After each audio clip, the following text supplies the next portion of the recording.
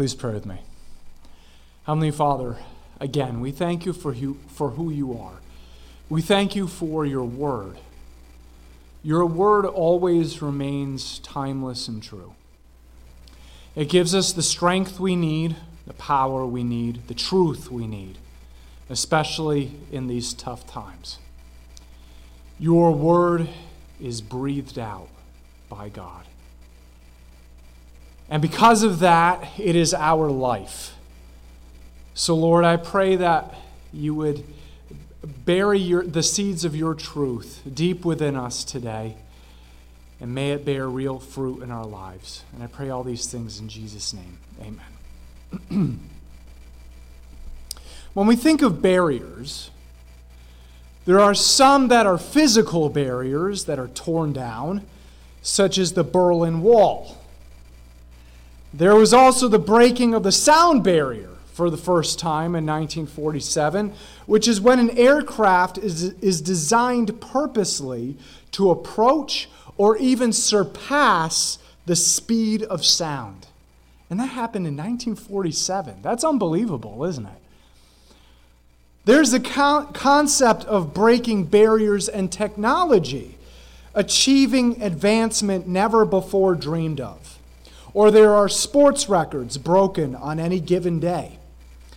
But there are just some barriers, especially between humans, where there is only one solution, one hope, and one source of peace in healing and restoration.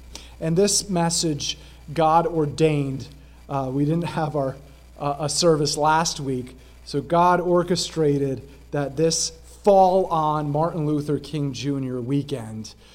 And it just so happens to be a perfect message for this weekend. Jesus was the champion of breaking down barriers. But the champion of breaking down the barriers that mattered the most.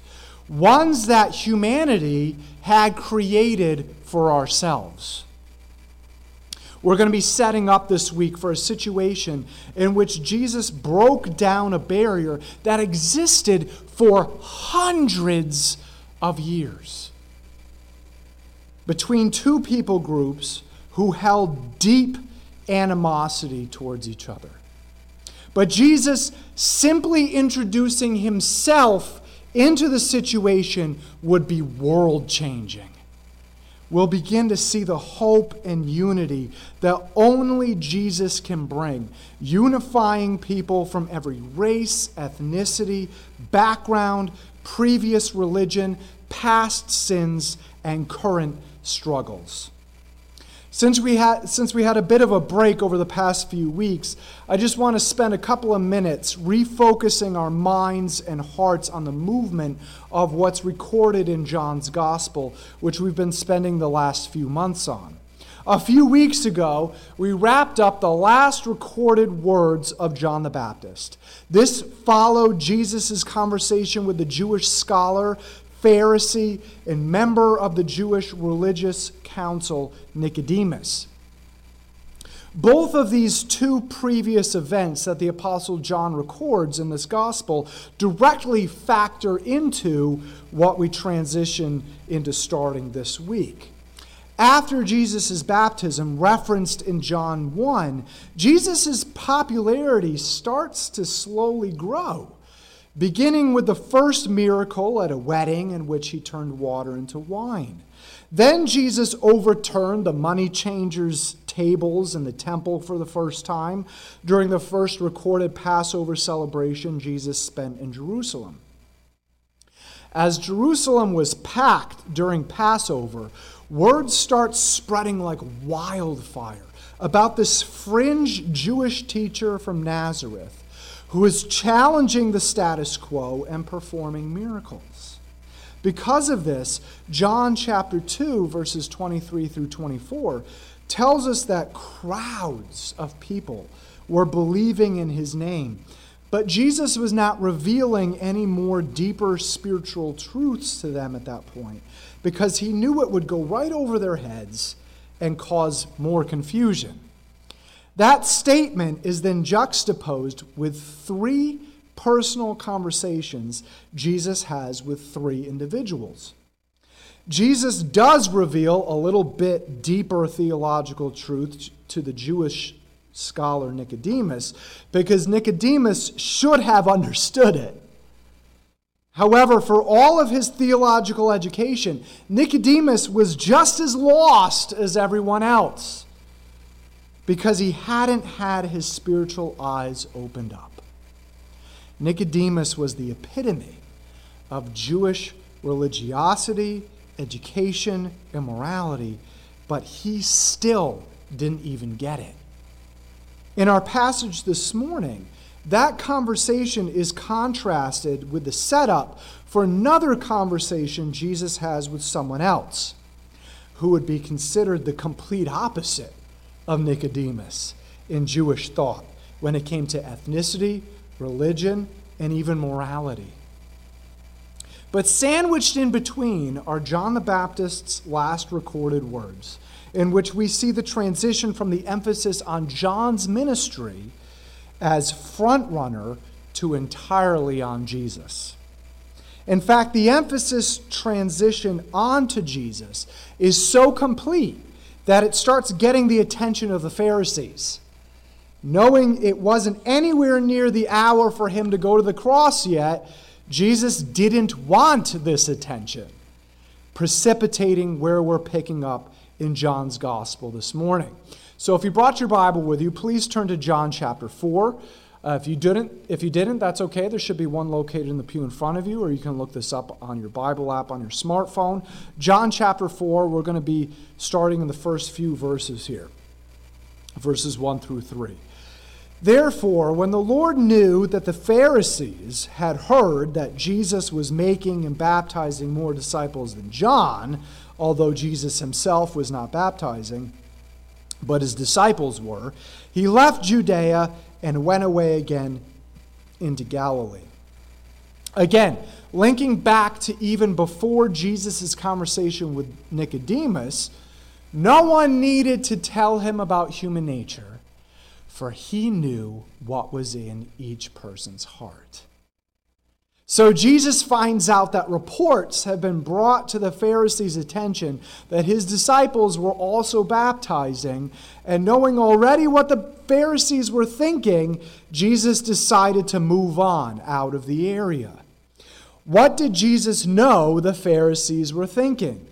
That they already knew about John the Baptist and had already had a run-in with John the Baptist about his baptism. On top of that, Jesus knows he's already on the Pharisees' bad list for what he's already done by shutting down worship at the temple for a full day, throwing over everybody's money-changing tables. Add to that his similar baptism as John, and Jesus knows that if he stays there any longer where he is, there will be trouble with the Pharisees, and trouble he knew it wasn't God's timing for yet. So Jesus moves on to move out of the area of the Pharisees' greatest influence in the area of Judea back into Galilee. Linking back to John the Baptist's last recorded words in verses 1 through 3 are also the transitionary verses that tell us the emphasis has fully moved on to Jesus from John the Baptist. This chapter of baptism, being the main focus of ministry, is now closed, and Jesus moves on to the next portion of his ministry. Jesus had been in Galilee once before. Sorry, you can't really see this all too well. But Jesus had been in Galilee once more. Here we are. Here's Judea in the purple area here, Samaria in yellow, and Galilee up here again in the purple. Jesus had been in Galilee once before, where he called Philip and Nathanael to be his disciples in John chapter 1, and then to attend the wedding in Cana in Galilee, where he performed his first miracle. Following that, Jesus returned to Jerusalem to cleanse the temple from the money changers and remain there for Passover and to have a conversation with one of Jerusalem's elite Nicodemus. Following that, Jesus remains in the general Judean area to baptize people, but now Jesus returns to Galilee. We know Jesus is headed back to Galilee, but it's how Jesus returns to Galilee that sets up this experience of him breaking down a barrier that existed for hundreds of years. You see here that in between Judea and Galilee, where Jesus was, and Galilee where Jesus is going, are they adjacent? Are they right next to each other? No. There's something in between. There's a region that lays directly in between, and that's the region of Samaria here. The Jewish people and the Samaritan people, or people from Samaria, had a hatred for each other that went back hundreds of years before and carried through until what's recorded in John. Here's why. The whole area used to be one people group. The Israelites, you remember that from your Sunday school classes or VBS. One people group, the Israelites. They came into the land of Canaan following freedom from slavery in Egypt under Moses, conquered the land under Joshua, divided it up according to the tribes of Israel, and settled here in this general area here, this whole area. Eventually, this whole area became a kingdom ruled by Israel's kings, Saul, David, Solomon. Because Solomon completely turned his back on God, chasing after all the false gods of his pagan wives and concubines, including Moloch, the child-sacrificing deity, God tore away the kingdom from Solomon's son. Indeed, when Solomon's son Rehoboam became king, the other 10 tribes of Israel rebelled against Rehoboam's leadership and set up their own kingdom. That one tribe that remained loyal to Rehoboam, the tribe of Judah, remained the southern kingdom of Judah, and the other tribes of Israel formed the northern kingdom of Israel. Years and years passed with good kings, but mostly bad kings, ruling over both kingdoms. The people of both kingdoms turned away from God more and more, committing worse and worse sins and more atrocities of injustice against their own people, that God finally had enough. He sent prophets to warn both kingdoms of destruction, and what did the people do to those prophets? They killed them. So God followed through with his discipline of his people in both kingdoms. To the southern kingdom of Judah, this area here, he sent the Babylonians, who carted away most of the Jewish people where they lived in exile in Babylon. But here's something very important to keep in mind. The Jewish people were allowed to keep their Jewish bloodline, culture, and worship intact. The concept of the synagogue sprang up for the Jewish people to keep their identity and religion alive while in Babylon. But something different happened with the northern kingdom of Israel.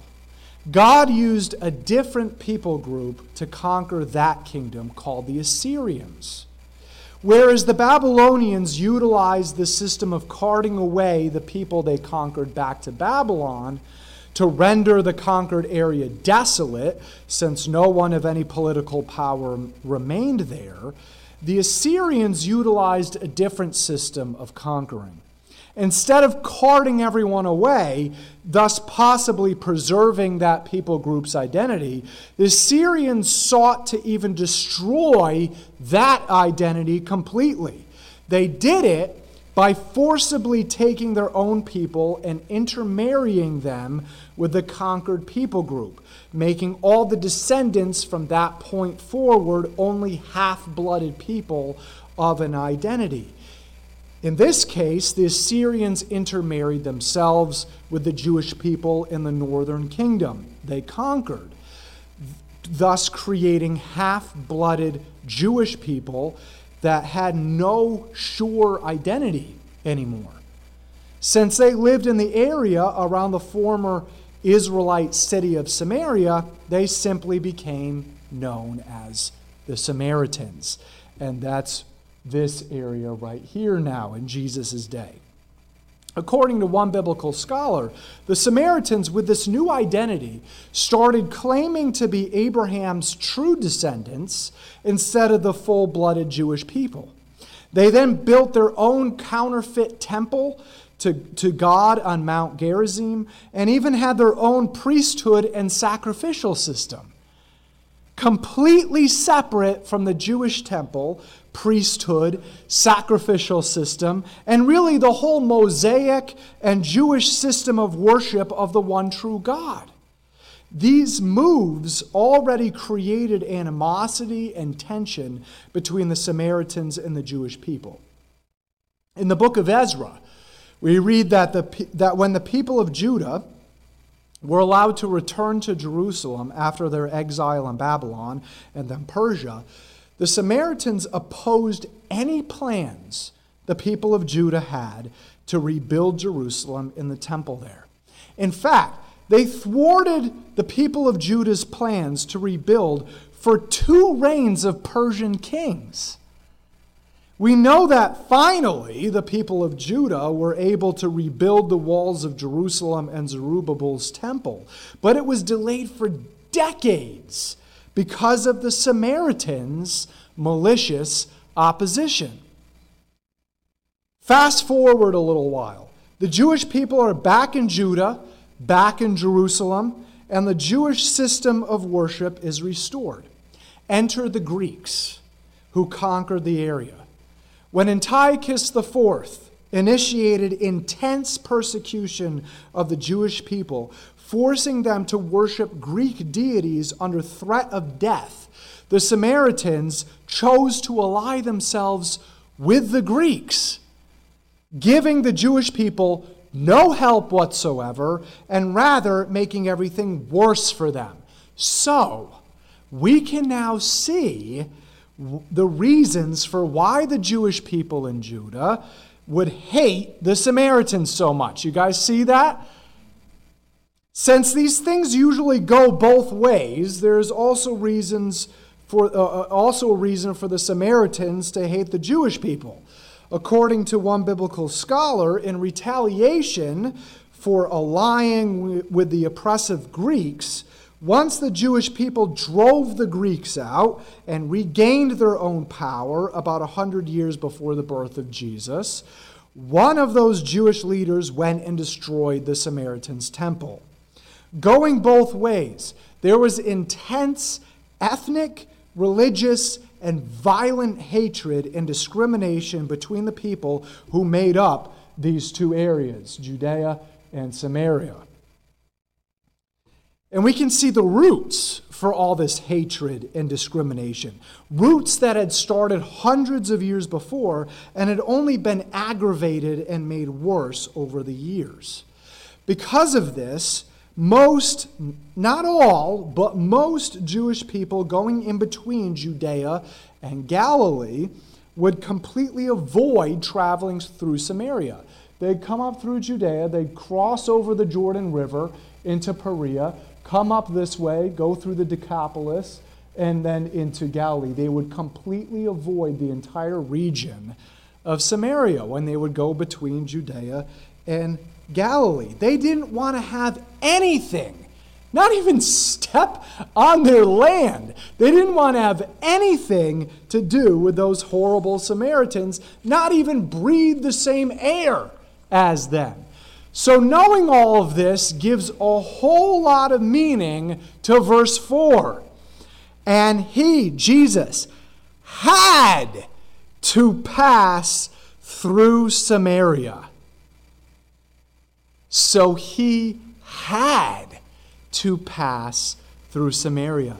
By human standards, Jesus did not have to go through Samaria. But by God's standards for his mission, Jesus did have to travel through Samaria. There was a very specific reason for it. to bring the hope of salvation to this people group, to show that his message knew no barriers and no discrimination. It was for anyone and everyone, regardless of ethnicity, race, or previous religion. Regardless of the individual woman Jesus would have a conversation with, which we're going to pick up with next week, Jesus wanted to show that his message of hope extended to anyone and everyone by even stepping foot into Samaria.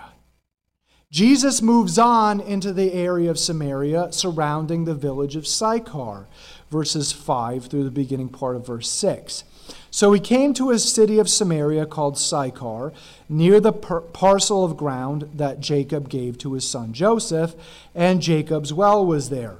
If you remember from a couple weeks ago, this area of Jacob's well is the same area that resided just outside of the Old Testament city of Shechem.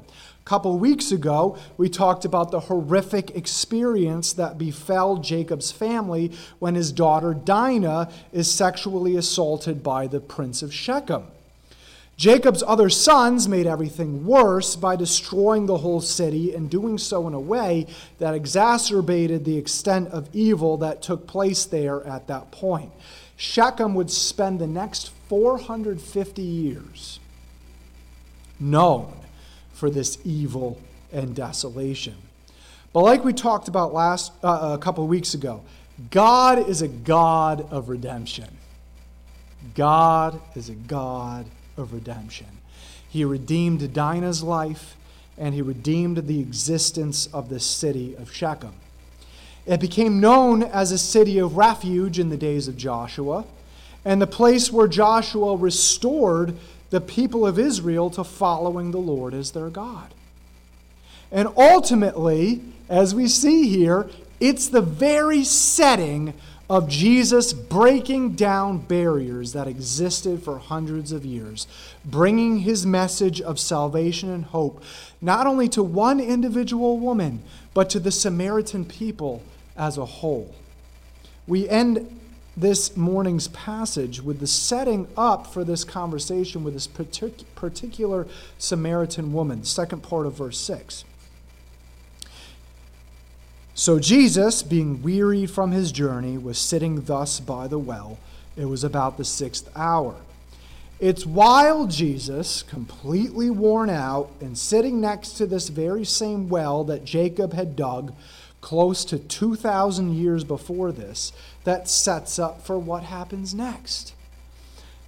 Next week, we'll dive headfirst into this conversation that Jesus has with the Samaritan woman. But for now, I just wanted to set up how Jesus' very presence in Samaria, in the first place, broke down barriers that no one thought could ever be broken down.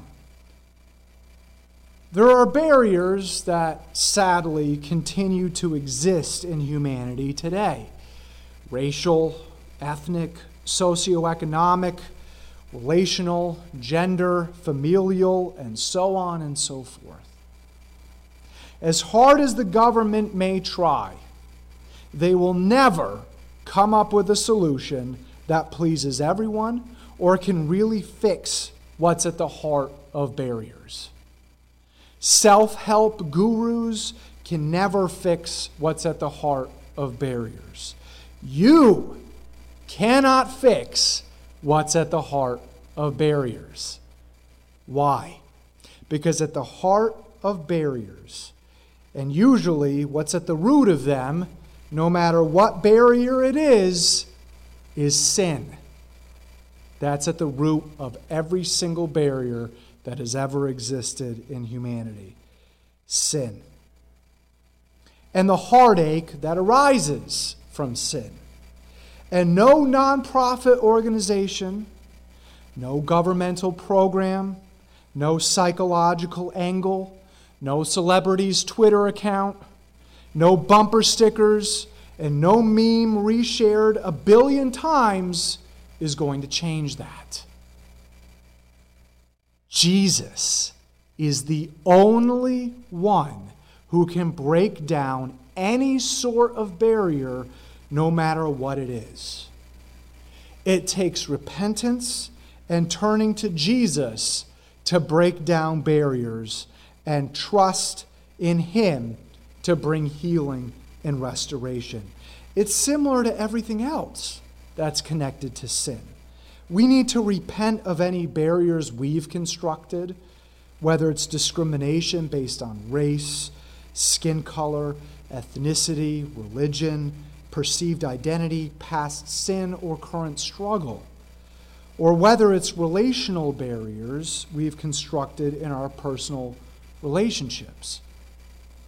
In the unity of the Holy Spirit, there is absolutely no room for any of these barriers.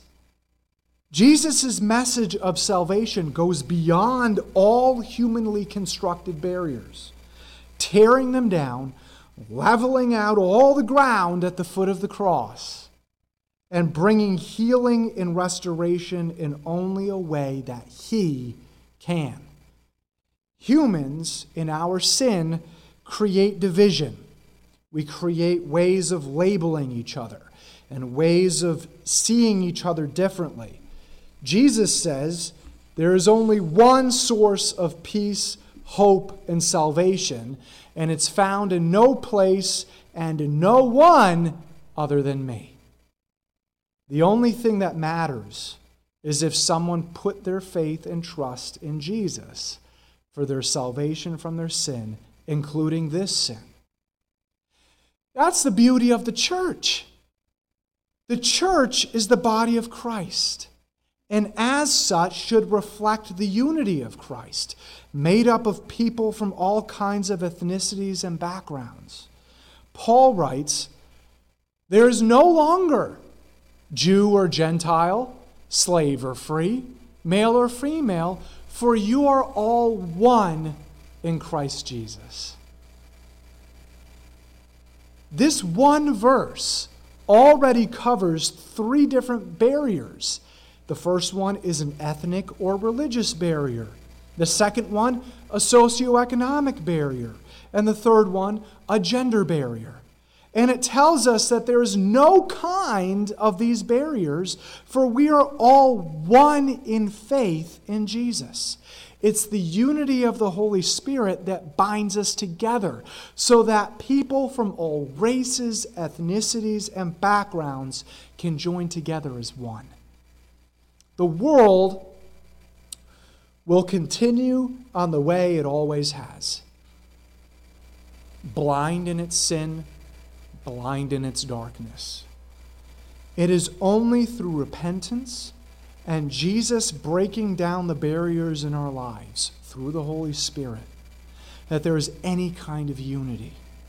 The only lasting reconciliation and restoration comes through and from Jesus.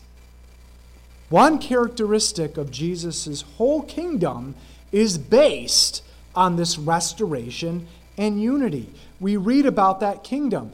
"After this, I saw a vast crowd, too great to count, from every nation and tribe and people and language, standing in front of the throne and before the Lamb. They were clothed in white robes and held palm branches in their hands." This unity in His church is something that God holds near and dear to His heart. May we always strive to reflect that as a church family and how we interact with everyone outside this church and in this world. May we show this world that just doesn't get it, that Jesus is the only way for barriers to be broken down. Jesus is their only hope. Hope for salvation and hope for reconciliation. May we, as Jesus' church, be the lead chargers of that love. May we always reflect this characteristic of Jesus' heart, unity and love.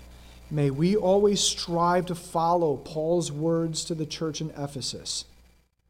A diverse church, If you look up what the church in Ephesus was like, a diverse church made up of people from all races, ethnicities, socioeconomic statuses, backgrounds, past sins, and current struggles, as another part of Christ's body and a reflection of his kingdom. And this is what we'll close with this morning. Therefore I, the prisoner of the Lord, urge you to walk in a manner worthy of the calling with which you have been called, with all humility and gentleness, with patience, bearing with one another in love, being diligent to keep the unity of the Spirit in the bond of peace. There is one body and one Spirit, just as you also were called in one hope of your calling. One Lord, one faith, one baptism, one God and Father of all, who is over all and through all and in all. Let's pray. Heavenly Father, on this MLK weekend, we thank you that you are the only one who can ever break down any barriers that humans have constructed. You are the only one who can bring about any kind of reconciliation. If there's any discrimination in our hearts, I pray that we would repent of that. Know that you are the one who brings unity and reconciliation and hope. I pray that your Holy Spirit would flow out of us into this dark world that just doesn't get it. They come up with every kind of solution they think is going to help this situation, but it is only through you that any reconciliation, any hope will happen. We thank you that you are the one and only source of unity and reconciliation. And I pray that we find our rest in that truth. I pray all these things in Jesus' name. Amen.